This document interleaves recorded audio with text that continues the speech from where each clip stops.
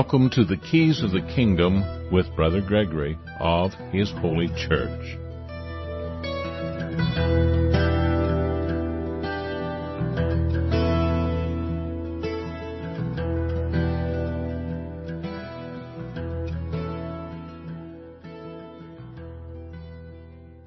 Well, welcome to Keys of the Kingdom. I'm Brother Gregory, and again, we're going to be talking about the Kingdom of God, and we're going to do it by reviewing and looking at Ecclesiastes. When I told somebody I was doing a study on Ecclesiastes, and they sarcastically, at least by their tone, said, "Oh, that sounds exciting." But Ecclesiastes is a little bit hard to understand. It's very poetically translated. It is somewhat uniquely written. Nobody seems to know who wrote it. And that was one of the reasons why the early church debated as to whether even to include it in the biblical text. And when I say the early church, I'm talking about mostly Eusebius and some of the people surrounding Eusebius. That wasn't that early of a church that was compiling what we know today as the Bible. That was under the authority of Constantine. And of course, Constantine was starting his own church, sitting on his own golden throne, enlisting all the known bishops at the time, supposedly around 1,200 known bishops at least, were not just invited, but were told to come to his little gathering there. And only about 319 showed up, which is hardly a quorum. And they weren't even 300 left there by the end of the gathering, because they realized that Constantine didn't really get it. His mother may have had more of an idea of what Christianity was than he did, but he certainly was not what I would call a convert. And all those people who got baptized by his order in Milan, for example, he called them all to be baptized, all the citizens of Milan to be baptized.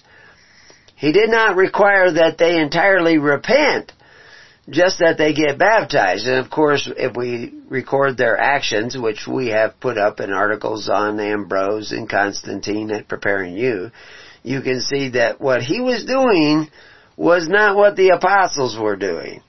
That was quite a bit different, and eventually we'll go into a deeper and deeper study. We've already started some of that material as to what this new church was doing that was not like the old church. And the reason I mention it here is because Ecclesiastes addresses this, but it does it in a very encryptive way. We've looked at chapters 1 through 4, but now in chapter 5 it begins talking about the sacrifice of fools. And again, later on in other subsequent chapters, chapter 7, we're going to see the way of the fool and the way of wisdom, and that they are different. And if you understand what he's talking about in the way of fools and the way of wisdom, and what he's talking about when he talks about the true wisdom gives life, and then later on he talks about a woman that seems to have some sort of power to snare people and to bring them into bondage. So how does this woman bring people into the bondage of a snare? Well, if you look at it, actually says a snare and a net.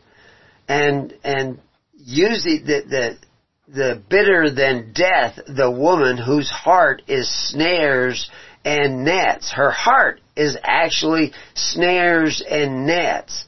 And her hands as bands. They bind the people into bondage. And we'll see that in chapter 7. Of course, we're in chapter 5, so we won't get ahead of ourselves. But the point is, this is all connected. All the prophets are connected. So I could see reading something as cryptically written, and we've talked about why the Bible is so cryptic, why are there so many allegories and symbols and metaphors. Well, partly because of the language of the Hebrew, but that may be in the language of the Hebrew for another reason too, is so that if if you tell people the absolute truth, it's like seeing the face of God. You can't handle the truth. And so you will want to cancel anybody who is actually speaking the truth. So they have to speak it a little bit cryptically, or you will just crucify them right off the bat. Because this is the way of the liberal, is the way of the destruction. Now, not the true meaning of the word liberal, but what it's become as this woke desire for guaranteed wage and guaranteed income, and a covetous desire to take away from your neighbor because all your neighbors are richer than you, so you want to take away from your neighbor. Of course, that is the snare in the net. That is the way to destruction. That is the hands that bind you, is the fact that you desire to be better off at the expense of others. Somehow or other, you're going to be better off because other people have less. It gets so extreme that people will actually simply want to see other people fail. Even if they don't get anything out of it, they just want to see you fail. It is the absolute antithesis of the character of God, because God wants to see you succeed. He wants to see you prosper. He wants to see you fruitful. And in order for you to be fruitful, Moses came up with an idea of the first fruits, a portion of the first fruits of everything you produce goes to God. You have to send it to God. So how do you send it to God? Again, we've gone over this time and time again. Unfortunately, all the other ministers out there, or people claiming to be ministers out there, don't really explain it in the depth that we try to take you to. But he had this first fruits that got to go to God, and what do? Do you take it to the middle of the church and you throw it up in the air? Whatever God can catch, He can keep? No. Do you burn it up so the smoke that goes up in the air goes up and God breathes it in, so God gets it by the smoke that He breathes in, and He says that's a sweet savor because you burned it all up? No, that's silly. That's ridiculous. But people have accepted a lot of ridiculous things, especially over the last couple of years. And can a man be a woman? Can a woman be a man? And you look at some of these things that they're saying, and because I'm an old guy and I'm from the old school, I say, like, that is so crazy. Nobody will believe that. If I told you 20 years ago what would be in the news today, if I could get in a time machine and go back 20 years, 40 years, and I would try to tell people what was coming in the future about what people would think, they would think I was crazy. I mean, there was nothing I could, in Back to the Future movie, they have the thing that says, okay, future boy, who's the president in the year that he was supposedly from? And he says, Ronald Reagan. And he said, well, that was so ridiculous, he knew he couldn't be from the future. He says, who's the head of the Treasury? Jack Benny? No. So, yeah, going back in the past to try to convince people what people are going to think in the future is not going to win you any prizes, because they're going to say, that's crazy. Nobody would be that stupid. But yet, here we are in the future of yesterday, and people are very, very confused about what the truth is. And why are they? Well, it's something that we've seen Ecclesiastes talking about. They live in darkness. If you live in darkness, you can't see clearly, because it's dark. And why do you live in darkness? Because you're wicked. You don't want to think you're wicked. You want to think you're good. You pay a lot of money to church to make you think you're good. I mean, that's why people go to church, to get something out of it. So that, I went to church and boy, I feel really good about myself because I went to church. And now there's an interesting thing. I was talking to somebody last night about, how people can get in a self-destruct mode. They have a trauma in their life. And in that trauma, bad things happen. Hardships happen. And they happen because of somebody did something to them or around them or caused something to happen. And they were a part to blame. But they don't want to take the responsibility for what they did. They just want to look at what the bad guy did. Because there was a bad guy involved with their trauma. They weren't doing everything right, but there was a bad guy too. And so they don't want to look at what they didn't do right. They just want to look at the bad guy. And then it's encased in this mRNA capsule of membrane where their trauma's in there, but they don't want to look at that. And his trauma, his bad thing is in there, and they will look at that. Well, when they think about it, that gives them some relief from having to look at their own. But the dog returns to his vomit and the pig to his mire. So they will actually try to recreate the situation where they're, again, entangled with somebody who's the bad guy. You're going to do them dirty. Some narcissist is going to cheat on them or betray them or abandon them, do something bad to them. And they will try to get involved with that narcissist so that they can blame the new narcissist for the anguish that they feel. Now the solution is simply to see their part in the original trauma. And, I said it 3 times, forgive that bad guy. Now nobody wants to do that forgiving part, but actually occasionally people do, but that forgiving part is what frees you from the trauma or the effects of the trauma that we feel. We feel this trauma in order to be relieved from the effect, which is where all our depression comes from, our anxiety comes from. A lot of our health problems come from that.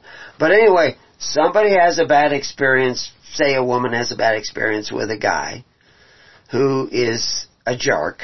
She didn't see it because he's a narcissistic jerk and he played to her vanity.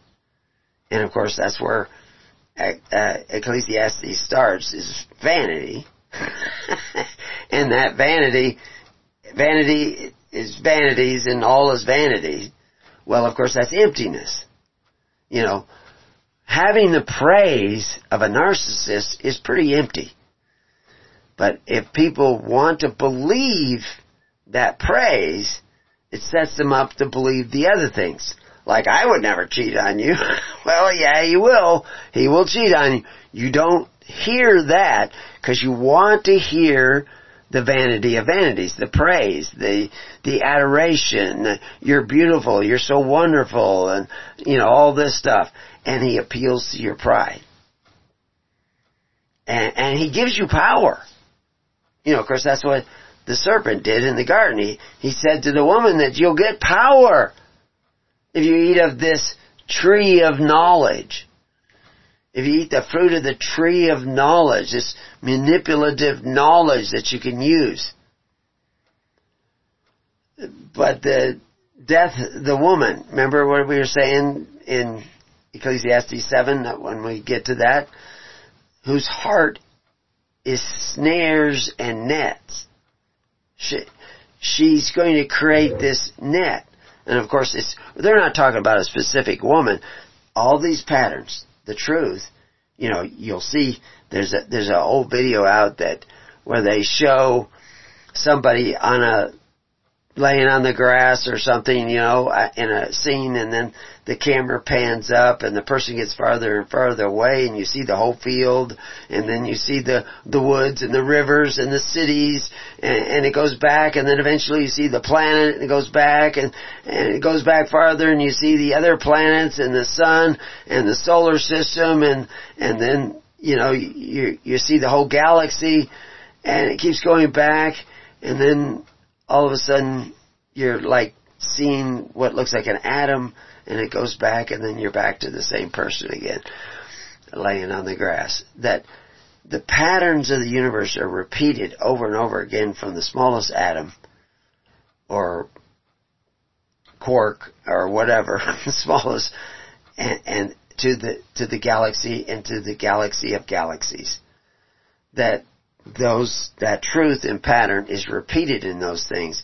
And of course we only see what our senses take in, so those things are really symbols of a spiritual pattern that brings everything into existence, which the closer you get to looking at nature, the more you will see the symbols, because in nature we see the symbols of those patterns of the Spirit.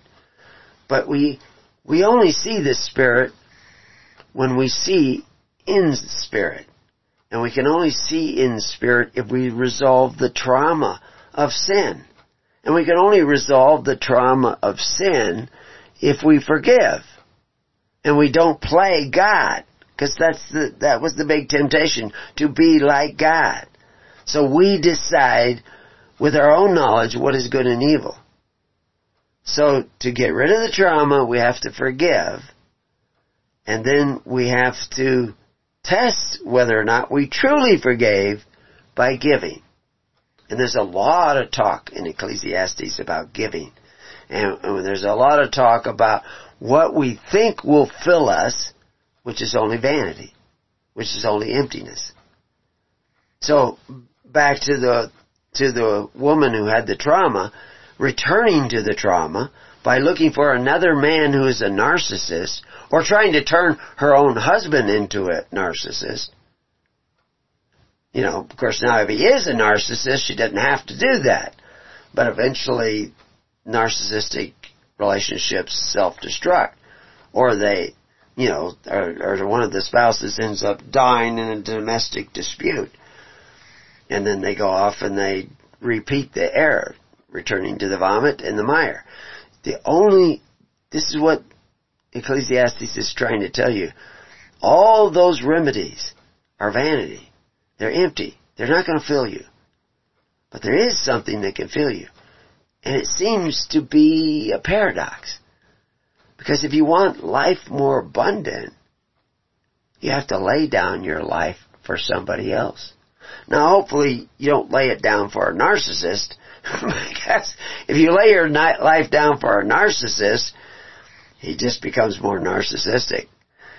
You want to lay your life down in a way that strengthens people, that helps them come face to face with whether it's narcissism or, the victim of a narcissist is a part of the problem.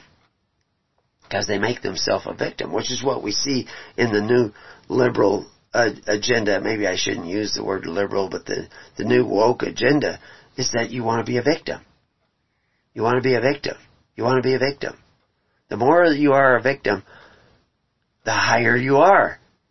But what you're doing is creating a narcissistic tyrant who will destroy you. And it begins with the idea that it's okay to make your neighbor a victim. If you think it's okay to live at the expense of your neighbor and depend for your livelihood on the property of your neighbor, then you have made your neighbor a victim, and you will become a victim. Because as you judge, so shall you be judged. And so as you become the victim, there will be over here on the other side of the equation somebody rising to be the narcissistic tyrant. And they will rule over you. And they will provide you all the victimhood you want until you cry out, oh, I don't want to be that much of a victim. But when you cry out, God of the universe will not hear you. And that's what they say in Samuel 8. That's what they say over and over again. We have a whole article on hearing. God will not hear you. And so, how do you get so God will hear you? Is you have to hear the cries of your brother. Like Reuben says, the reason we're going into bondage is because we would not hear the anguish cries of our brother when we threw him into a pit and sold him into slavery. So that's the whole, what we're seeing today, is that we don't hear the cry of our brothers. Like all the people who want reparations for blacks. They actually want to nail the coffin shut on the black family, because reparations will do that. Because that's the wrong approach. That's the reverse of what you should do if you want to have a free society. Now, if you're having trouble following some of this, stay tuned. We'll get to more and more of it as we go along. But what I wanted to share with you is that Ecclesiastes is not different than all the other books of the Bible. It is really very much the same as what we saw when we were doing the minor prophets, and what we saw when we did Exodus, and what a lot of people don't see. They don't see the Song of Moses and the Song of the Lamb. And they talk in Ecclesiastes about the Song of the Fool. Well, the Song of the Fool is not the Song of the Lamb. The Song of the Fool is the song of, victimhood and covetousness and pride and vanity. These are the songs of the fool and the sacrifice of fools. And, of course, Jesus talks about the sacrifice of fools. He uses different vocabulary. But once we begin to understand the ideas and the concepts, but you're not going to understand the ideas and the concepts of what we're sharing with you if you continue to live in darkness. So why don't you live in light? Because to live in light, you have to look at yourself. You have to see your part in the problems of today. It's easy to see the problems that are created by others, or to some degree. There's a variety of problems out there. There's a variety of bad guys out there, but you have to see your part in that. And if you're not willing to see your part in that, you will not see the light. If the light came in the room, you'd turn away from it.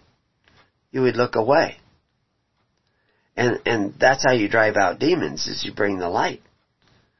And the apostles tried to drive out demons that were manifesting themselves as some sort of what we would call a mental illness. And it's not always possession, but it's influence. There's there's a lot of talk in Ecclesiastes about spirit, the spirit of things. And of course that's what they're talking about when they talk about the bitter than the death, the woman whose heart is snares and nets. They're talking about a spiritual concept there. In order to see that, you have to be willing to see yourself. And that is where freedom comes. That is where liberty comes. And all else is vanities of vanities. But anyway, we'll talk about this more when we come back to Keys of the Kingdom, and we'll get right into chapter 5.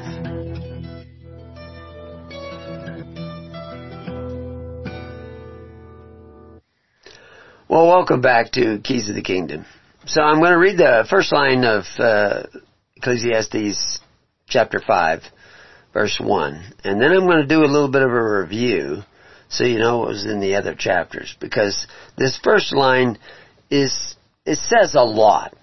And what we talked about in the first half hour of the show is kind of setting the scene, so that we wanted to relate it to actually things in your own life. All of us have had traumas. All of us have had difficulties. All of us have what we think is our enemy.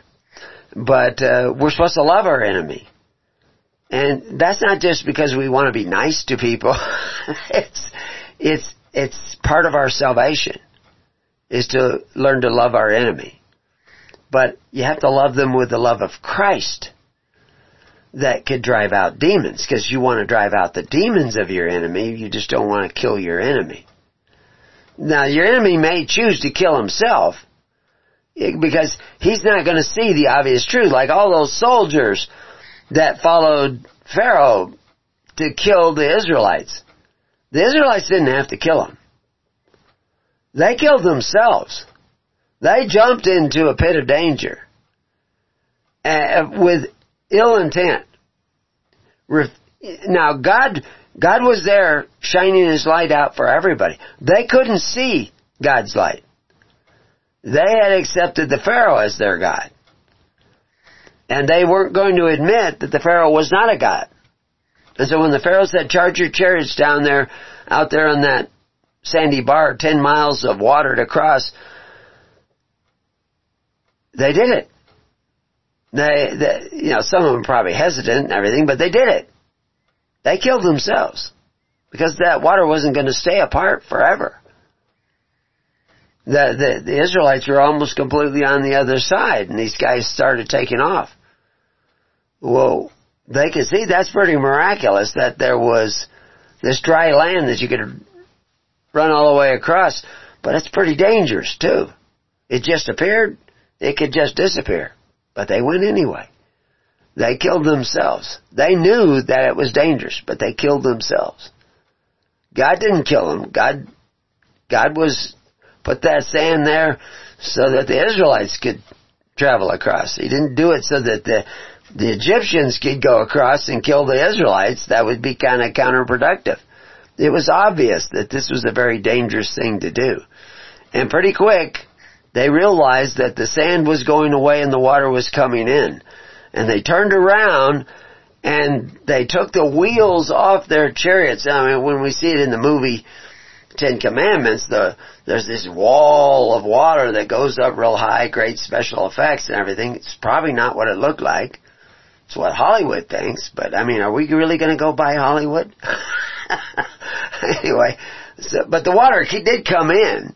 There was a boundary of water on the sandbars, and then the water came in and the sand turned to mud, enough so that they had time to, while this was happening, to take the wheels off their chariots. Now, to be honest, their wheels could come off real easy. You just pull a pin and pull the hub off and you could put another wheel on really quick. But they were taking the wheels off so that they could dray their chariots and their horses could pull them because the wheels were bogging down in the silt of the mud as the water was coming in. And they had enough time to do that. But they didn't make it. And you can still go down to the bottom of the water and you can see wheels down there, encrusted in coral. Now how could that be? Those wheels were made out of wood, weren't they? How would wood be encrusted with coral? You can actually see a wheel encrusted with coral. Because there was metal in their wheels as well. Anyway, back to verse 1. Keep thy foot when thou goest to the house of God. Watch where you step. I have a relative that has to go down to San Francisco, and they have to make this trip. Long story, but they posted it to me on a little family group, and I posted back, "Watch where you step," because the streets are supposedly got human feces everywhere and all that stuff. But the truth is that when it says, "Keep thy foot," be careful where you put your foot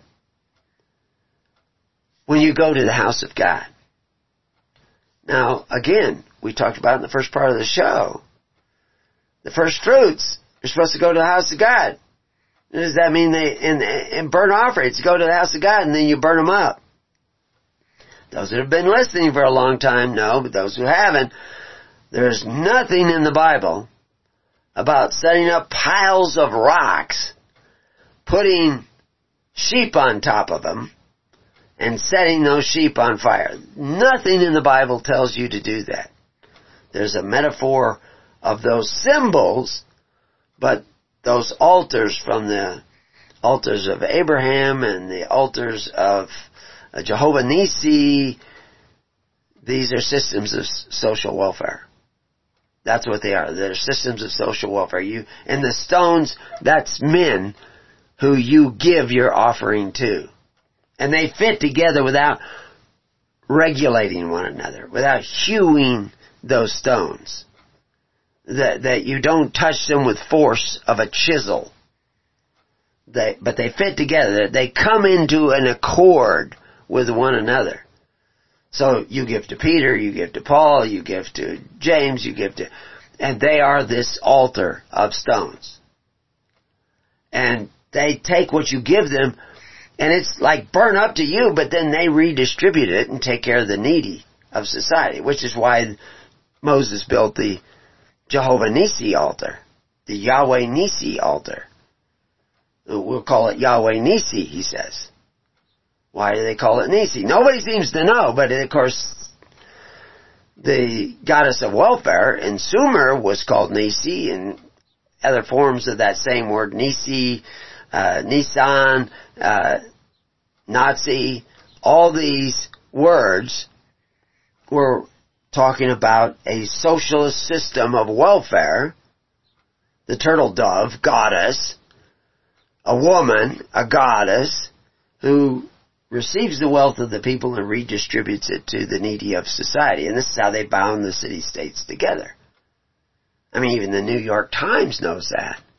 But they don't understand, what they don't understand in the New York Times is that if you do it through force, you will empower tyrants, those narcissistic tyrants we were talking about. But if you do it through charity and love, genuine love for one another, then you will get a different result. One will snare you. I'm getting ahead of ourselves. We're up in chapter 7. One will snare you, because it's a snare and a net. It's a woman who's a snare and a net. That's the system of social welfare that operates through force, legal charity. But the one that sets you free is the woman, the bride of Christ, who operates the same system of charity, through charity, through real charity, not legal charity, fervent charity. Fervent charity is the antithesis of legal charity. About 6 times this week, I wanted to go back to our article on fervent charity and add to it because I was seeing so many different connections, but I haven't got there yet. But anyway, so when they're talking about going to the house of God, watch where you step. The house of God is where we go to redistribute that wealth and be more ready to hear than to give the sacrifice of fools. What is the sacrifice of fools? That's legal charity. I mean, legal charity, all the stuff that the government gives you, they give you because they took away from your neighbor. They forced the sacrifice of your neighbor. And now they have stuff to give you. That's one of their systems. They have another system where they borrow against the future of your children by force to give you benefits today. So those are the two processes whereby you can get benefits from the house of God, small g God.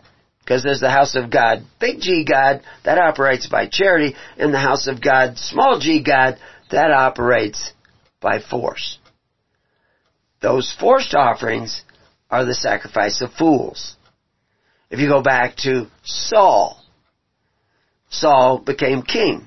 Why did he lose his kingship? He lost his kingship because he did a foolish thing, according to Samuel. He forced an offering of the people for a good cause.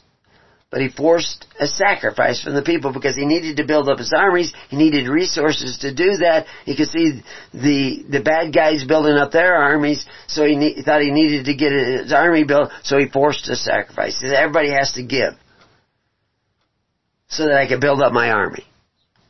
Otherwise I won't be safe. And I can't keep the people safe. But when Samuel came and found out he forced a sacrifice, he said, foolish, foolish. Because you've done this foolish thing, your kingdom will not stand. Because Those people who gave, now they gave because they were forced. I don't know if they were signing up. Of course, the foolish thing that the people had done before that is decide to have a king. Because, Samuel told them that you want to have a king, president, prime minister, ruler, whatever. Have your Constantine sitting on a throne of gold, and his successors, whoever's sitting on a throne of gold today, that's the successor of Constantine. You know anybody who fits that description? Well, we won't mention any names, but that's the wrong way. That's not the way. Now, the guy sitting on the golden throne, he doesn't force sacrifices, but he crowns men who force sacrifices of the people. You see, all the problems that we're having today, it's because we don't want to see the truth. We don't want to get in the light. We don't want to see the truth about ourselves. But now if we're going to look at everything in the cosmic formation of history, we didn't start turning our back on the light in 2020. We turned our back on the light way back in 1000 AD. And of course, we can go back to 300 AD. The process, evil has been around trying to get us to live in darkness since Adam ate of the tree of the knowledge of good and evil. Evil is around. It's a spiritual force. It's actually a physical force. Because that spirit dwells in creatures on the earth. And when that spirit of wickedness, that spirit of selfishness, that spirit of foolishness dwells on the earth, it dwells in people, dwells in creatures that walk about on the face of the earth and throughout the world and in the world. You just don't want to be one of those creatures. You want to let the light in, and it repels those creatures. It pushes them away. So, you're ready to hear when you go to the house of God. Listen. And of course, that's why we teach meditation. You go to our meditation page, because that helps you learn to practice listening. Not to the tinkling cymbals that have already gotten into your heart and your mind, but to actually listen to that spiritual force, that divine spark, than to give sacrifice to fools. Better to listen than to give sacrifice to fools. For they consider not that they do evil. Which is what we talked about. They don't want to see their part in their trauma, in their bondage, in their bands, in their iniquity. They don't want to see their part. But you have to see that part in order to be set free. So that's all in that one verse. That took a long time to get to that verse. But anyway, I said I'd go back to a summation. So anyway, I did it on the right of if you're in preparingyou.com at Ecclesiastes 5, I put underneath the picture there. I love that picture. And I don't know who painted it. It almost looks like it was a sketch of some sort. It's in black and white. But it's Jesus talking to three guys. And the interesting thing about it, I was noticing during the break, is that two of the guys are staring right into the eyes of Jesus. But Jesus isn't staring at them, so they feel comfortable with staring at the eyes of Jesus inquisitively, clearly inquisitively, trying to figure out, what's he talking about? What's he saying? But the guy whose hand he's holding is evidently a fisherman, and it appears to be a fisherman's net in his lap. He's not looking into the eyes of Jesus, because that's too much. But he's listening. Hopefully he's listening to his own heart, and that's kind of the expression on his face. And so you have to ponder this. And Jesus was this teacher, but what is really teaching us is that divine spark, that light, that inspiration. We can get that inspiration that is not coming from the world, the flesh, and the devil, but coming from this divine source, this divine spark. Now, a lot of people aren't going to believe that, but I believe that, and that's what I'm telling you. But you don't have any power over that. What you have to do is stop listening. You have to start fasting from all those other things that are those things that are already in you and the things that are outside of you talking in your ear, talking in your heart, your emotions, all these things that are pulling on you.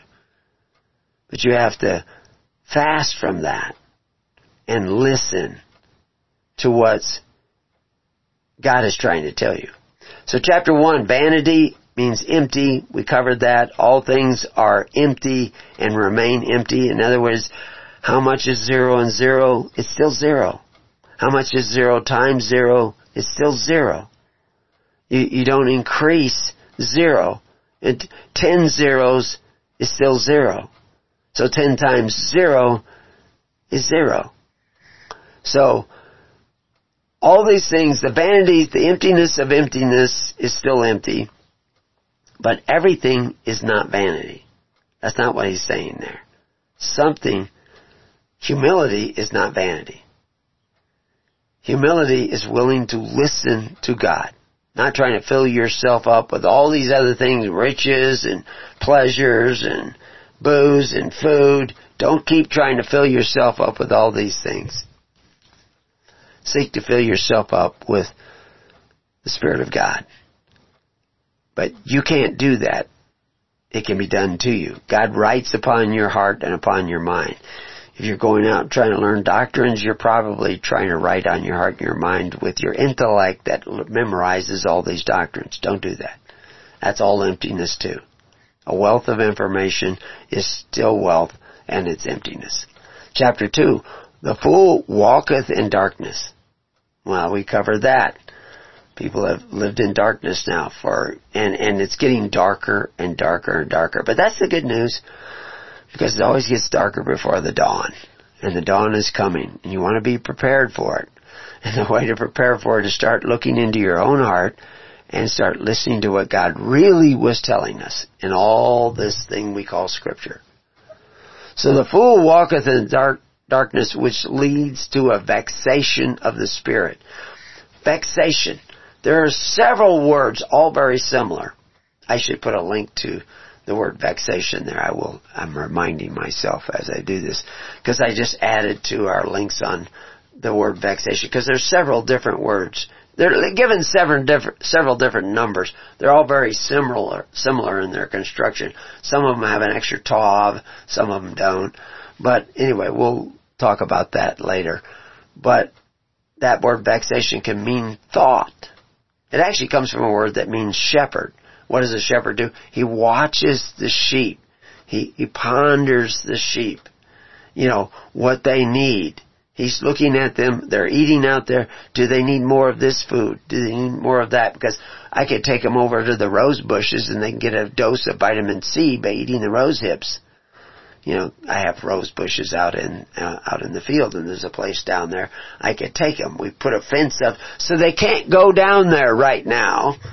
If they were in the upper field, they couldn't go down to the rose hips. But if they had their way, they'd go down too soon. So I'll save it for when it's a good time to go. That's the shepherd. He wants them to eat their fill, but he wants to do it in a way that strengthens. If you just give them their head, they'll all go over there and eat clover, like a lot of you would do if I had, beef on the table and lamb on the table and cheesecake on the table. A lot of you might want to eat the cheesecake first. Don't eat the cheesecake first. But anyway, vexation of the spirit is causing the spirit will need to think. Now, if you don't want to see the light, if you want to continue to walk in darkness, that vexation will become trauma. It will become anxiety. But if you want to see the light, then you can receive the thought. Because God's talking to you right now, but you're not listening to Him, because to listen to Him would bring light in. And if you bring light in, you're going to see your part. Humility, that's why humility is not empty. Because in humility, willing to see your fault will allow you to be filled up and not empty anymore.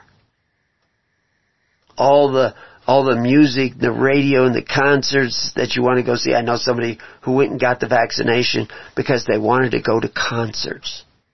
I don't think they've been to any concerts that they might have. But, on our page, Numerous Scientists, I just added a link. Go down and look for Peter McCullough. And I added a link because he's kind of summing up the results of everybody going to get vaccination, because the studies are now coming in and what that means. Now, there are solutions for those of you who have got it. 92% of Americans got at least one vaccination. That's the statistics. That means that if you didn't, you're in the top 8% of people not following over the edge of the cliff. But now, everybody who got it, there's a lot of, he talks about it, and you can go listen. It's about 50 minutes long. But it's Numerous Scientists. Look for Peter McCullough. And there's a link there where he testifies. Evidently, there were numerous batches, and different batches had different results. But, of course, all that was kept in secret. The FDA was not even allowed to go in and monitor. I mean, the meat you eat is more inspected than the vaccinations you injected into your body. So, anyway, I don't want to get off the topic, but we were sharing with people from the very beginning what was going on. And you can go back and see all our articles on that. But now we're trying to share with you what was going on that led you up to that state, which, now we talked about in 1066, what took place then. We can go back to 300, to the Council of Milan, what happened then. We'll go back to all the way to, Ecclesiastes is supposedly written, according to some, in 800 BC. He saw it. It's the same all the way through, all the way back to Adam and Eve. Same problem. We want to think we can figure it out for ourselves. That's pride. Humility is when you admit you can't figure it out by yourself. It has to be written on your heart and your mind. So, shall a soul enjoy good in his labor, or another man that hath not labored therein? This was a wise man or a fool. The fool ends up, another man enjoys his labor. And his labor is taken away from him. That's the bondage of Egypt. A portion of your labor is taken away from you. And you still have to sacrifice, but that's the sacrifice of fools. But how did you get there? And according to Reuben, they went into bondage because they wouldn't hear the cries of their brother. Which brings us to the solution. You need to hear the cries of your brother. Which is why Moses created the altars of Nissi, the Jehovah Nissi altars. There was a battle, there were injuries, there were deaths, there were widows now. They were going to need aid and help for those people who participated in the battle and those people who survived. And so he created the altar of Nissi, which is the altar like the altar of Nissi. But he says before he does this, the key difference here between the turtle dove altar of Nissi, the legal charity, and the Jehovah altar of Nissi, fervent charity, is that it is by voluntary charity. If you want to solve all the problems of the world today, all the problems, vaccinations, forced vaccination, economic shutdown, all the things that are coming, all the things that are past, all the disease, everything, you have to move from the idea that it's okay to force your neighbor to contribute to your welfare to the idea that, no, I'm not going to covet my neighbor's goods through the men who exercise authority. I'm going to take care of one another through faith, hope, and charity. And you cannot do that. I cannot see any way to do that unless you sit down in the tens, hundreds, and thousands and do so with the Spirit of Christ, which is the Spirit of sacrifice. How do you get more? By giving, by sacrifice. You lay down your life so that you can pick up your life more abundant. But everybody has accepted the idea that if I want lots of benefits, I have to take away from my neighbor, and I have to create a government powerful enough to take away from my neighbor so that I can have more free stuff. Guaranteed wages, guaranteed income. But that's the reverse of the message of Ecclesiastes, the message of the Bible from the beginning to the end. But we'll have to talk more when we come back to Keys of the Kingdom. Welcome back to Keys of the Kingdom. I'm Brother Gregory, and we're in Ecclesiastes 5. We were going through a review of the first 3 chapters because I want to bring these all together, and of course it's taking me longer to get through this chapter than I was thinking, but that's okay because it's very important that you understand that none of these books in the Bible are isolated books. They are all a part of a whole message. And so you're going to see that repetition of that message in every single book. And if you read any book of the Bible and you do not see this message in there, or elements of this message in that book, you probably don't understand what you just read. So, I know people who read through the whole Bible every year, but they don't get it. But there's something about that, repeating that, and it creates a feeling and an emotion and everything. And I'm perfectly willing to wait until they do get it. But you do not want to waste time, because the foolish virgins wasted time. And then they found themselves on the outside of the door knocking and trying to get in, but the master would not let them in. So, you need to see the light. You need to start seeing the light now. And you need to start walking. Keep thy foot in a careful place when thou goest to the house of God. And a lot of people think that they're going to the house of God, and they're actually going to a strong delusion that says that it's okay to go to men who exercise authority one over the other to get your daily bread, when the early church clearly did not partake of the daily bread of the Roman welfare state. They had their own daily bread, which is what you see Paul and others, Timothy and them, distributing all over the Roman Empire. Now that, of course, we don't see lots of reports locally. We can read Justin the Martyr. He says every week we get together, and those that have share with those that don't have enough. And he's explaining this to the Emperor of Rome, because they had their own system. They had their own system because they were organized in the tens, hundreds, and thousands, like Christ commanded his disciples make the people do. And if they hadn't done that, Paul would not have known where to go in Galatia. He would not have known where to go in Corinth. He would have not known where to go in Ephesus. They had to create this network, or they would not have made it through the dearths of that time. Absolutely essential. But we'll talk more about that this afternoon, maybe. In chapter 3, we talked about the wickedness was there and iniquity. It's been here since the beginning. Men have been trying to decide for themselves what is good and evil and do their own thing. That's why Cain went off and created his own city-state. He's the one who did that. And in that city-state, they set up a system of legal charity. And Cain was the ruler of it. And to one degree or another. And you can do that, but it's very dangerous. Because it will have a tendency to degenerate the people. The more they depend upon that system, the more degenerative they will become.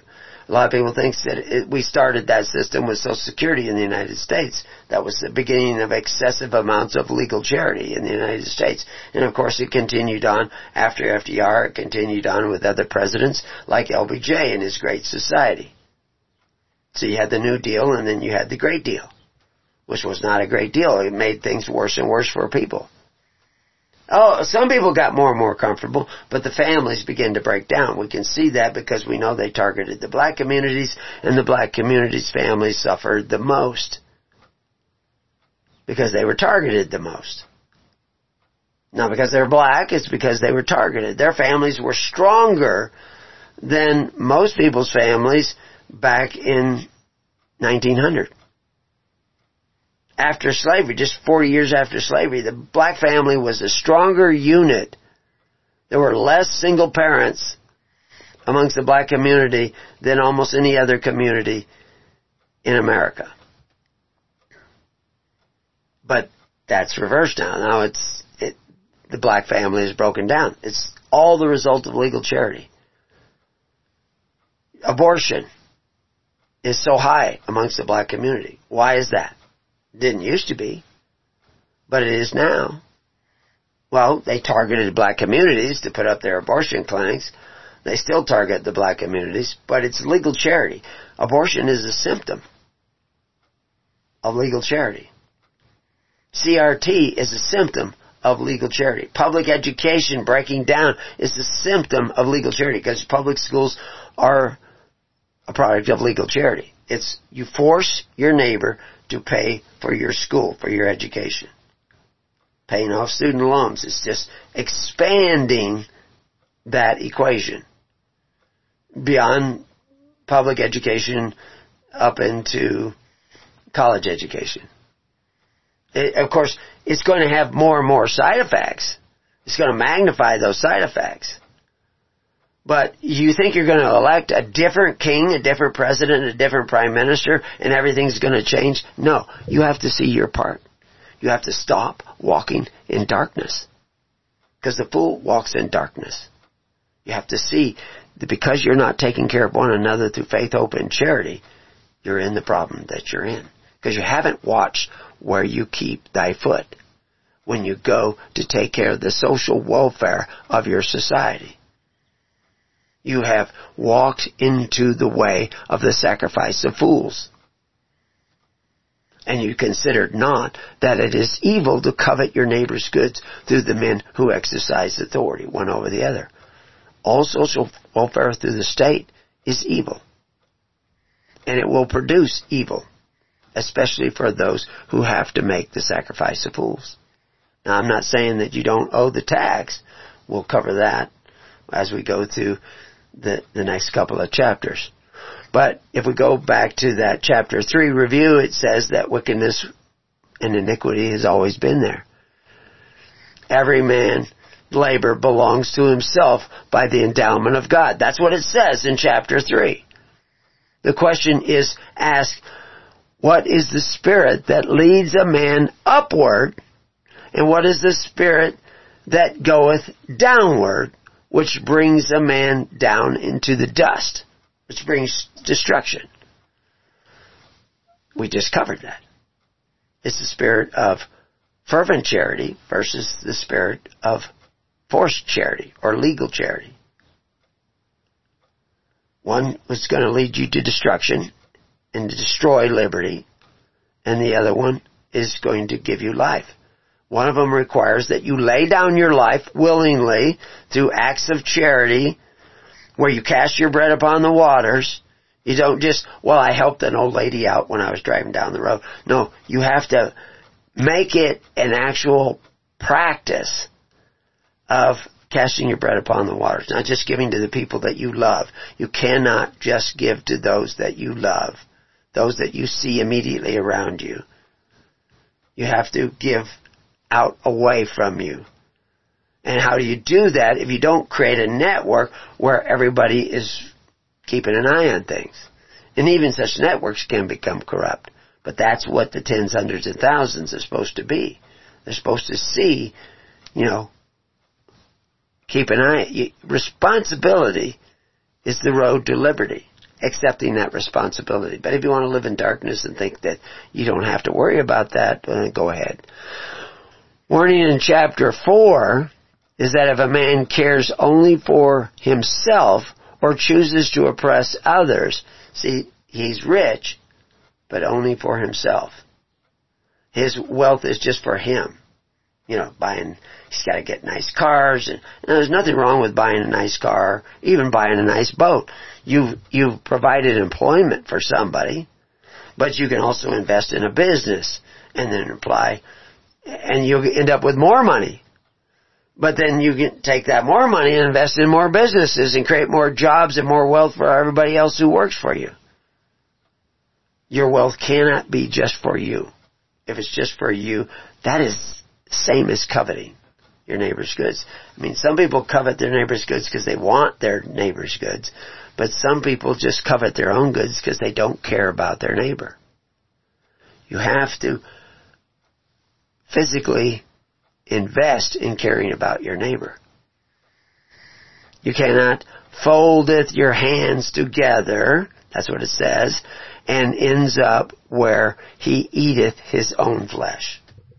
If you don't care about others, see, rich men used to know in a community, if you had, somebody owned a lot of land, you lived near him, you owned some land, he was the richest man around because he owned the most land, had the most servants, employed the most people, produced the most crops.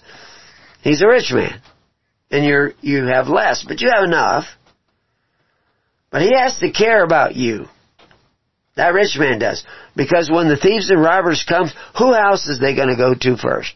They're going to go to the rich man's house. They're not going to go to the poor man's house and rob him. They're going to go to the rich man's house. So the rich man needs to know that you have his back.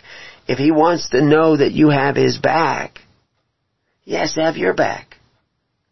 I can give you, I just flashing on 100 stories where I can show you where rich men helped poor men out. And those poor men became wealthier. And they picked which poor men they were going to help because they were the men who were the most industrious and ingenious and were willing to put forth the most honorable effort. This is how you strengthen a community. But see, rich men today don't have to do that because you got men who exercise authority that are keeping order. I'm not for defunding the police. I'm for re-empowering the people. You should, I can go down to the Forest Service. To give you an example, go down to the Forest Service down here in the local town south of us. And there's a building there built out of stone. And they still use it. I don't know what they use it for. I never see anybody go in and out, but maybe they just store stuff in it. But that used to be the entire Forest Service. It ran all the forests all around us. All up in the mountains, they handle all the sales, all just in that one little tiny stone building. When there was a fire, all the ranchers came out with their own equipment, their own shovels, their own firefighting equipment, and they put the fire out together. They worked together to put the fire out. The government came along and says, we'll put the fire out for you. Now they have 100 cars in their parking lot. Building after building after building after building. They provide all kinds of employment, all at tax expense. And they can't seem to get a fire out. And I could give you 100 stories on that because I've been out there. What we've done now in this valley, in this whole county, is we created a rural range land fire department. Voluntary. Not on the tax rolls. And we have put out hundreds and hundreds of fires. But we've taken back that responsibility. And they actually get disappointed when we show up first. Because they're not going to get any overtime because this fire is going out. You could be doing that. But you have to organize. We got organized. You need to get organized. So anyway, now we're in chapter 5, and I have a little summary of that too, but it starts off with the idea of sacrifice of fools. So we're going to go start reading right off here. Again, now you'll have a better understanding, hopefully, of this first verse. Keep thy foot when thou goest to the house of God, to the system of social welfare that you create for yourselves. And be more ready to hear than to give the sacrifice of fools. So hear my warning. If you go the way of legal charity, you go the way of dust. For they consider not that they do evil by forcing the contributions of their neighbor. By electing a king who can take away from those he thinks fit to give to those he thinks fit. You empower him, and power brings corruption. Verse 2. Be not rash with thy mouth. Let not thine heart be hasty to utter anything before God. For God is in heaven, and thou upon the earth. Therefore, let thy words be few. What's he talking about? I talk all the time. Well, when there's people here. But that's not what he's talking about. Let's read on to verse 3 and see if we can get a hint. For a dream cometh through the multitude of business, And a fool's voice is known by a multitude of words. Still doesn't quite answer it, but it will answer it in the next few verses. But actually, we'll add a link here. I'm reminding myself that where you see thy mouth, because there's a lot of quotes in the Bible. Even Jesus is talking about it's what comes out of your mouth that creates the sin. What's he talking about? Talking dirty? No, he's talking about oaths. Swear not. Above all else, stop the taking of oaths. That's what he's talking about. Like, rash with your mouth is giving consent. If sinners entice thee, don't give consent. So in verse 4 we see, because it's part of that first part there.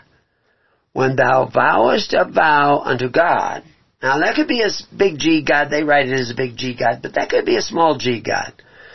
Defer not to pay it, for he hath no pleasure in fools. In other words, don't defer to pay it. Don't choose not to pay it, because he has no pleasure in fools. And this is the same as when Jesus said, render unto Caesar what is Caesar, because Caesar was the Son of God at that time. He was called the Son of God. He was addressed as the Son of God.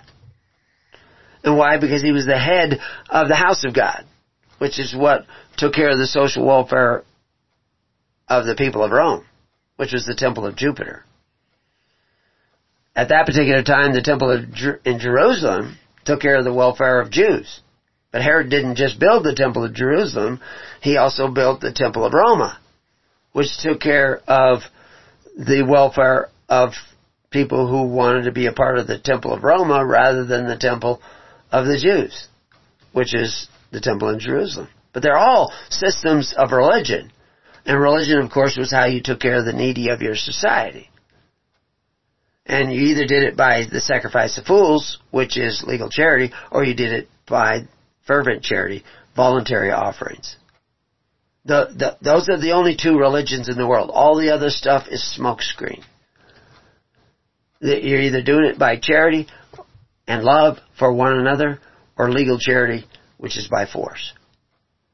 And if you're doing it by force, somewhere you took a vow to the gods of that system. And you may still have to pay the gods of that system, just like they had to pay their tally of bricks in Egypt. But better is it that thou shouldst not vow. And that's where we can go, and I did put a link in there. If a man vow a vow unto the Lord, or swear an oath to bind his soul with a bond, he shall not break his word. He shall do according to all that proceedeth out of his mouth. So this is why you have to be careful what you say, what you consent to. We see in Proverbs 1:10, my son, if sinners entice thee, consent thou not. And how do you consent? You take an oath. Or an affirmation, doesn't matter. You raise your right hand and you say, I'm going to do that. Or you sign something under penalty of perjury. Like I'm signing up for Social Security. And now I'm going to have to pay in, but hopefully I'll get something back. Because all you can do is hope, because if you look up our page at Preparing You on Social Security, the rules are clear.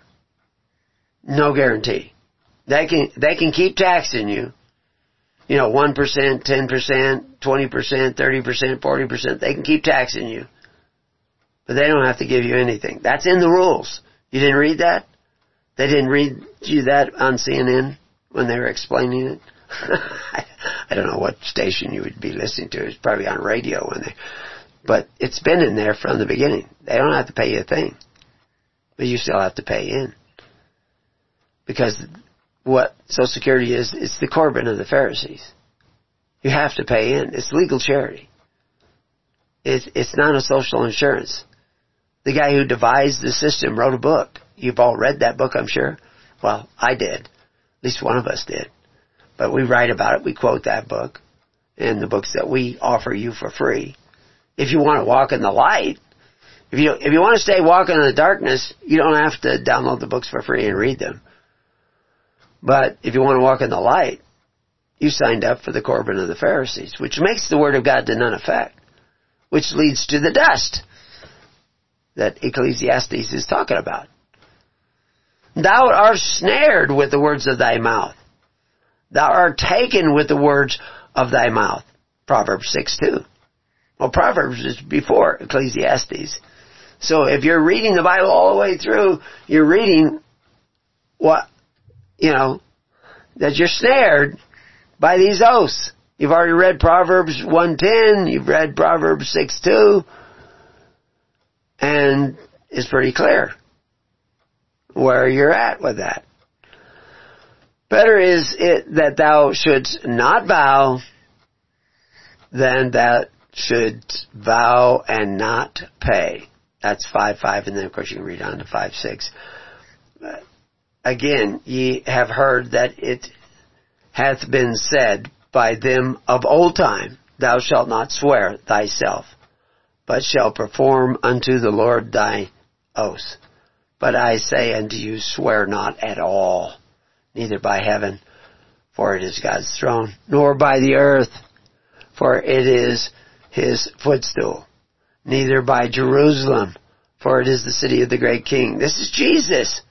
Neither shalt thou swear by the head, because thou canst shake. He's telling you over and over again. Matthew 5:33 says this, basically the same thing when he talks in Matthew 15, and this correlates more to what we just saw in Ecclesiastes. But those things which proceed out of the mouth come forth from the heart, and they defile the man. So anyway, we can see that this idea of what comes out of your mouth, not taking this vow, is very much a part of this Ecclesiastes, at least in chapter 5. Because he goes on to say, suffer not thy mouth to cause thy flesh to sin, neither say thou before the angel, which is messenger, and it was an error. Therefore should God be angry at thy voice and destroy the work of thine hands. People say, the people go around and say, I don't see the contract. Well, I wrote a whole book to show you the contract. Go read the book, Covenants of the Gods. Which is why I pointed out that word God up there could be big G God, could be small G God. It's the same word. And when it tells you not to make covenants with gods, it's the same word there too. Small G. They just translate it because that's their interpretation, which is fine. You can look at it either way, but it's very clear. You're not to be taking oaths, not taking vows, and you should not be taking oaths or swearing that you will be a part of a system that forces the sacrifice of your neighbor, because that's the absolute opposite of what the Song of Moses was and the Song of the Lamb, who said you weren't to exercise authority one over the other. You're not to be like those governments who force the offerings of the people. But you are. And it's right there in black and white. And all your churches are not telling you. You need to start taking care of all the social welfare like the early church, or you're going to end up in dust.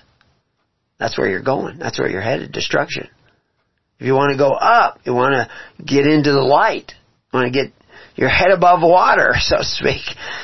All the Egyptians who were coming after the Israelites wasn't long, they were all trying to get their head above water, but it's hard to swim with armor on. The thing they thought would save them brought them down to the bottom of the sea. So it says that neither say, wherefore should God be angry at thy voice and destroy the work of thine hands. We're seeing that destruction already taking place, and there's a lot more to come. For in the multitude of dreams and many words there are also diverse vanities, but fear thou God. That's what we're seeing every day in the news. More and more diverse vanities. More and more dreams, delusions, strong delusions, full of words and don't want you full of words. They want to shut you up. But all this is coming about, these are all symptoms coming about because you've gone whoring after the turtle dove goddesses that offer you legal charity, instead of sitting down in the tens, hundreds, and thousands and practicing pure charity, fervent charity. If thou seest the oppression of the poor and violent perverting of judgment and justice in a province, marvel not at the matter, for he that is higher than the highest regardeth, and there be higher than they. This statement is like Moses telling the Israelites who want to go and prepare for battle against the Egyptians, bring back your young men. But they were bringing their men back to a community that was already organizing themselves to take care of all the way down the Wadi, they were helping each other. All the way back during the plagues, they were helping each other. They were learning to hear the cries of one another, to take care of one another. And the only reason God was there is because they had already started this. You need to start this. Not just on a local level, but on a national level. And the more you start it, the more prepared you will be for what's coming down the road. But the less you do it, the less you will be prepared. Verse 9, moreover, the profit of the earth is for all. The king himself is served by the field. Is that by the beasts of the field? By the field? By what's there? Love not silver, shall not be satisfied with silver. He that loveth silver shall not be satisfied with silver. But we'll talk more about this when we come back to Keys to the Kingdom after a brief break. So come right back.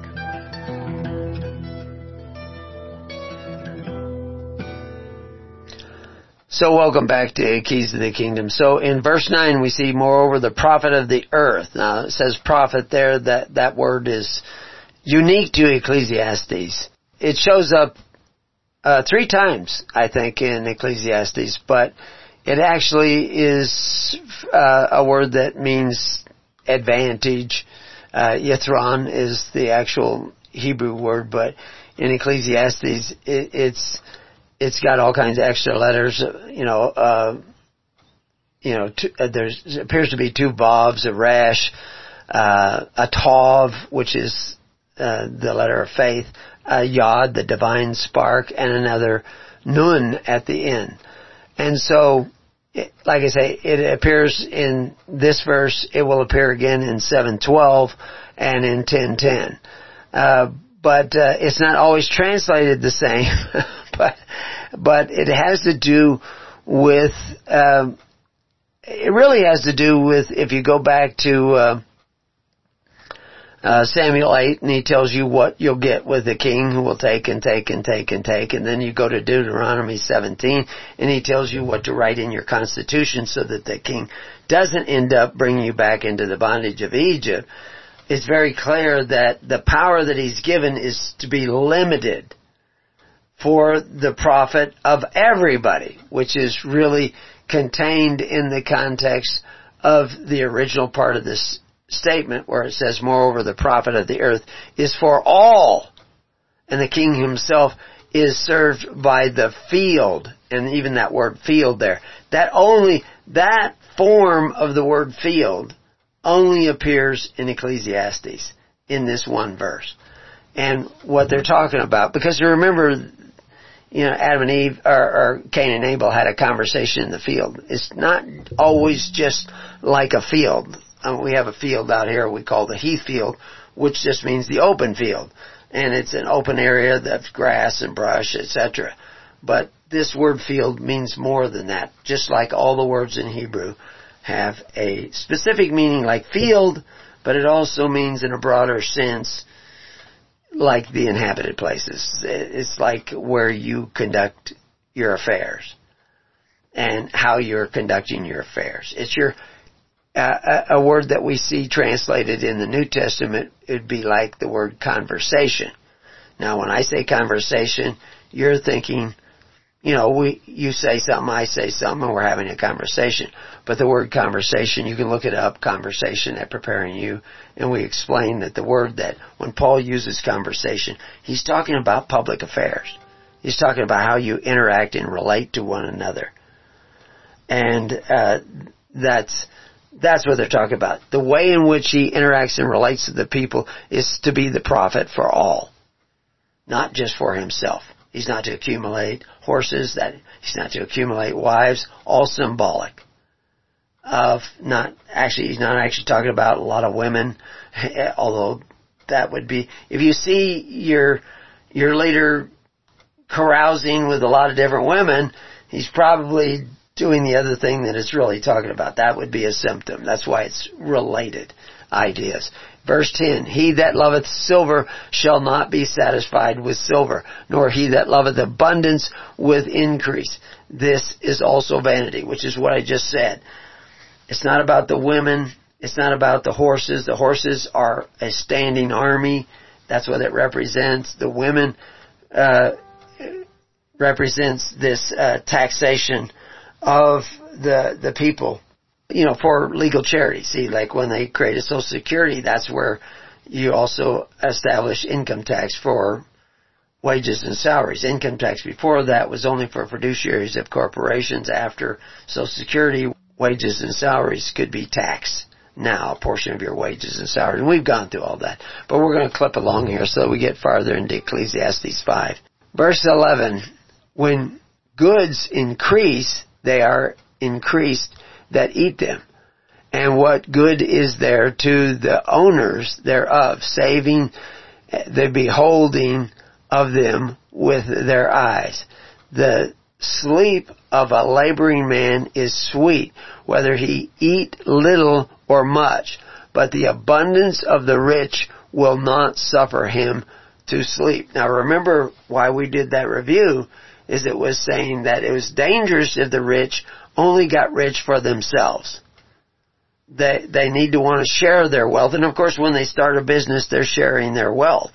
They're able to start a business, buy a building, put machinery in it, hire people, pay them. That all is because he's wealthy. If you didn't have him wealthy, all those jobs would not have been created.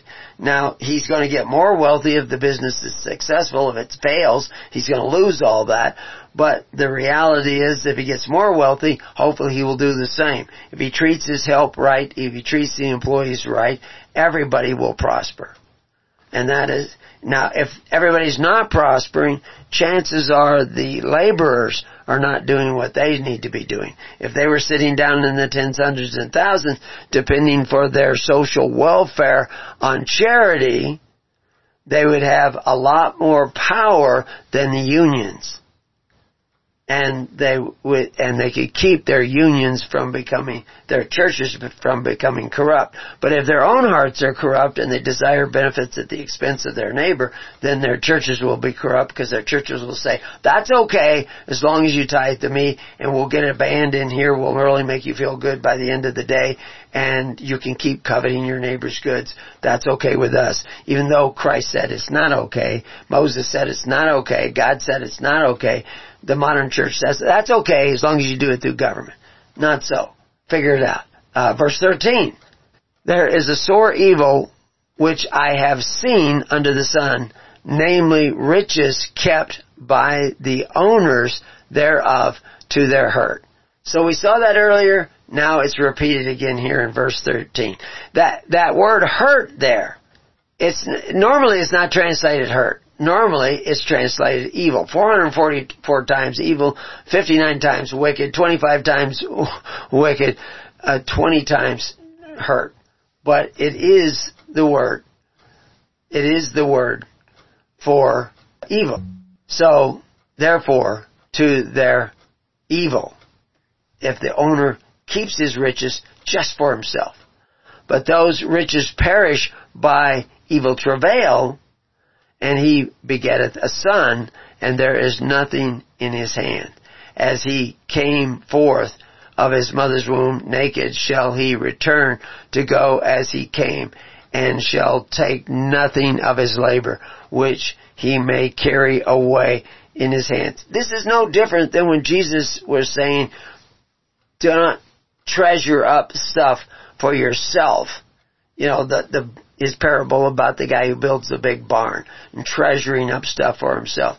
You have to do it for the welfare of others. You have to be loving others in your choices.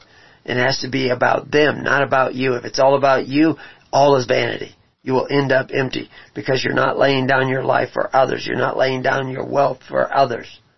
So that principle, you're born naked, you're going to return naked. And I have a great link to put in there too. I'll probably put a footnote to that. And this also is sore evil.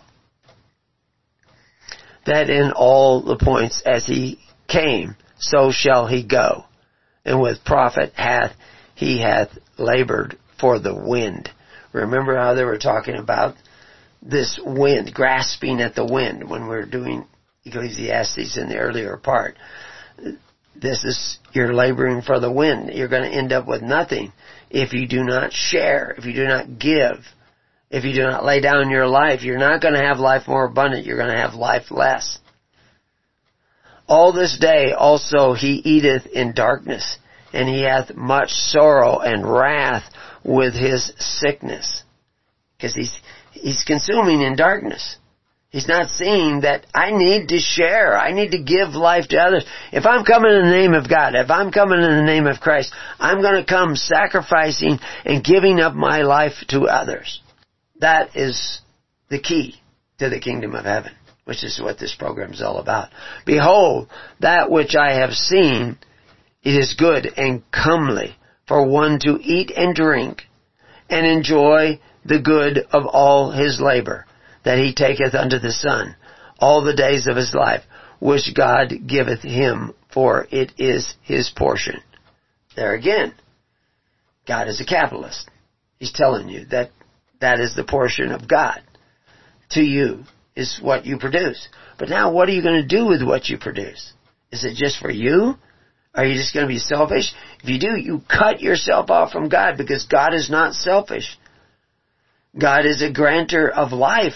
He's a grantor of choice.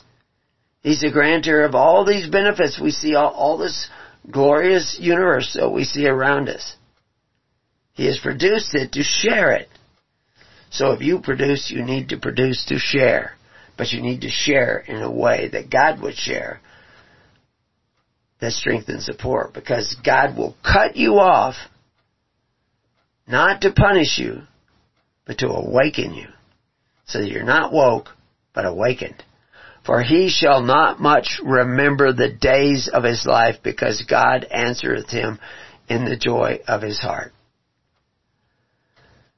You need to have the joy of Christ in your heart and attend to the weightier matters of law, judgment, and mercy, and faith. And the only way you practically can do that is to sit down in the tens, hundreds, and thousands and create not the bands of that woman that is a snare and a net. That's what you have already done. You've created those bands by contracts, by covenants, by taking the benefit. You receive the advantage, and now you receive the duty that goes along with it. But by taking on the duty of caring for your neighbor in pure religion through the tens, hundreds, and thousands, then you will receive the bonds of Christ, bonded to Christ and with those who are bonded with Christ. And your congregations shall develop their natural filtering.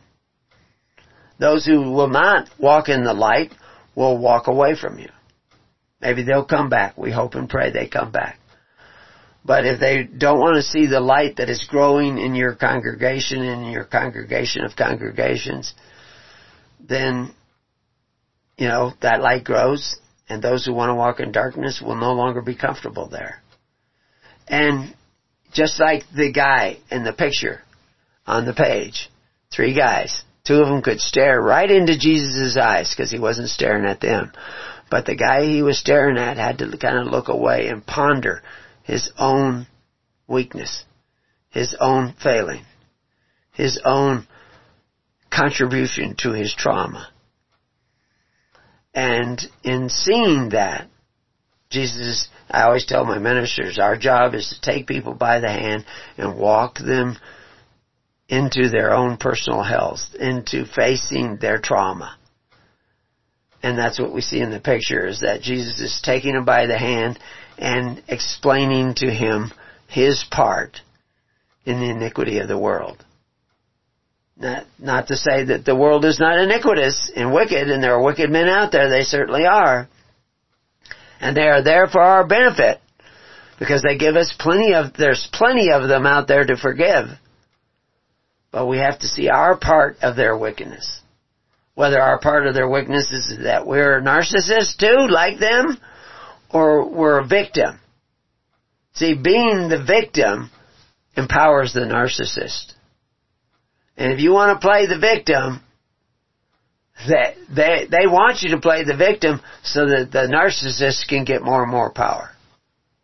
And that they will throw out their idle words of sympathy. Oh, poor victim. All these, once you begin to see this in the spirit, and you see these people doing these things on the news, they're kneeling down and they're, the white fragility and all those kinds of nonsense. You just see it. You also see the zombies. You see the vampires sucking on the life of the other people. You know, a lot of vampires on the pulpit. And vain vampires in the pulpit. Sucking the life out of the people.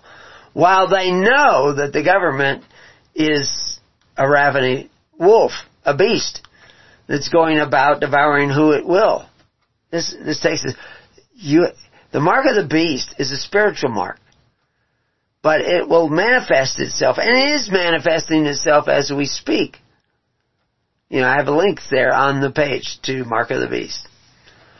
When we see the Mark of the Beast is the number of those who vow to give the sacrifice of fools, going back to the bondage of Egypt in doing so, where a portion of your labor now belongs to the government, you know you have returned to the mire and to the vomit. And if you seek those benefits, those wages of unrighteousness, then you become an oppressor too. And you create this endless cycle, this sorcery of deception, which is very easy because everybody wants to live in darkness because nobody wants to see their part in creating the wickedness and evil of the world. It is because we were enticed by sinners and we sat and we consented. Yeah, okay, let's covet our neighbor's goods through the Social Security system, through the public schools. Let's force our neighbor to contribute to what we want.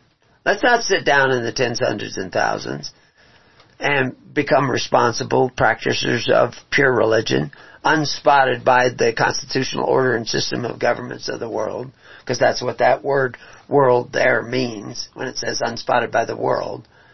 It means by those men who exercise authority. We're not going to be spotted by them anymore. We're not going to go that way anymore. We can actually take a quick peek at 6, because 6 is a very short chapter.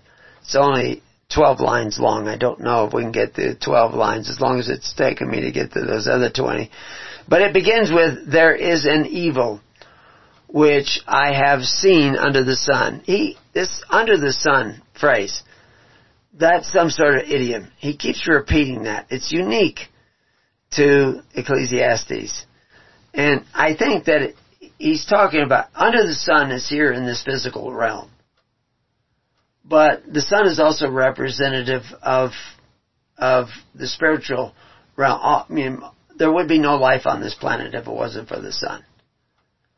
So when he's saying under the sun, it's kind of like the word Jerusalem. Jerusalem means double peace in spirit and truth. So when he says there's an evil, there's a physical representation of the evil and a spiritual representation of the evil. And the physical representation of the evil is a symptom of the spiritual choice. And so that's kind of what he's referring to there in my humble opinion. But he goes on and says, and it is common amongst men. So this evil that is common amongst men. And the word there is that same word that we saw translated hurt before. But it is this evil. A man to whom God hath given riches, wealth, and honor, so that he wanteth nothing for his soul, his life, of all that he desireth. Yet God giveth him not power to eat thereof, but a stranger eateth it. This is vanity, and it is an evil disease. Again, you are given power by God, endowed with the right to choose. Your parents were given the right to choose, and you may be born in bondage because your parents sold you into bondage, etc., etc. But you still have a right to make some choices. And if you make the right choices, it will lead you back to liberty under God. If you make the wrong choices, it will lead you to the dust and destruction. But you have some choice still. No matter how much choice they take away until they've stabbed a stake in your heart, you still have some choice. If you make wise choices with the choices you have, it will lead you back so that you can eat of your labor. But if your parents have got it so that somebody else can eat of your labor, if you're back in the bondage of Egypt, because that's what they're talking about here, that's an evil disease, because that's not going to do you any good until you admit where you're at and then take power over the choices you do have. One of the amazing things in all the books that I've written, Covenants of God shows you how you got into prison, how you got back into the bondage of Egypt. The Contracts, Covenants, and Constitution shows you where the Constitution went wrong and where, it's not, the Constitution didn't go wrong. People went wrong. But it shows you the weaknesses of the Constitution that could be used against you to get you to do wrong. And so that explains that relationship, what should have been in the Constitution that we're missing. Higher Liberty is dealing with Romans 13, which is so simple to explain, but so elusive to those people who prefer the sacrifice of fools and the wages of unrighteousness. So, then we have Thy Kingdom Come, which tries to show you a little bit more about how the kingdom works, how it functions, what it's been doing. It's showing you a little bit of the history of how it comes. It also gives you a hint on how it's going to go away, which takes us back to the book Covenants of the Gods. But then there's the Free Church Report. The reality is, especially in the United States, other countries not so well, but it's there. It's there. And I tell you that the power under the sun and under the Spirit of God, that it doesn't matter if you're in Australia or you're in England or even in China. The power of God can make you invisible to those people who want to walk in darkness, because they can't look at the light. But the principle is that you have to start this caring about others. You have to quiet down and listen. Better to listen, better to hear than the sacrifice of fools. Now that listening again takes us back to meditation. I encourage everybody to learn to meditate in those still moments that you get in the day and in the evening and in the morning when you wake up. You should practice meditation, which is just practicing a form of prayer. And hopefully, it's only the spark of life.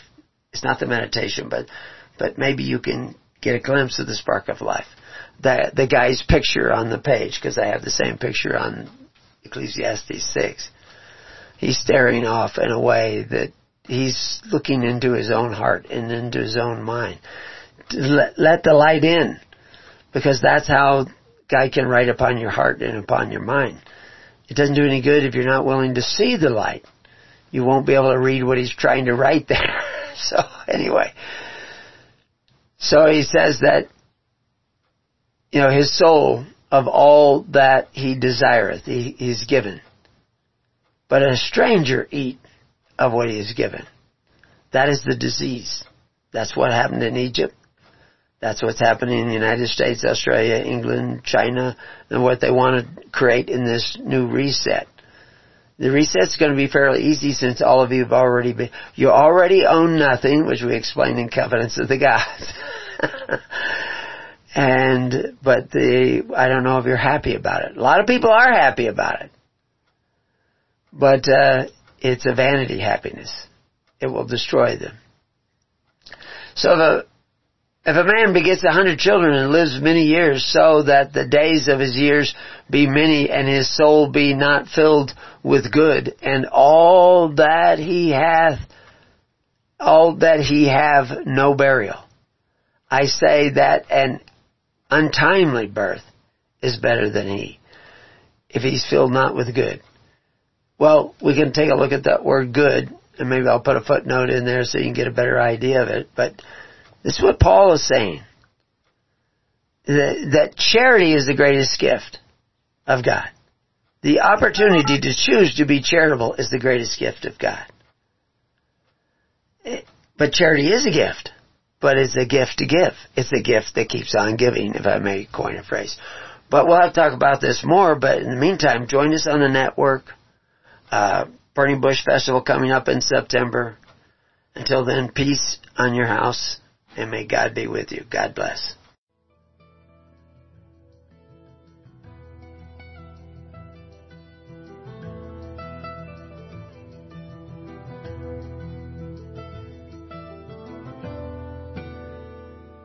You have been listening to The Keys of the Kingdom with Brother Gregory of His Holy Church.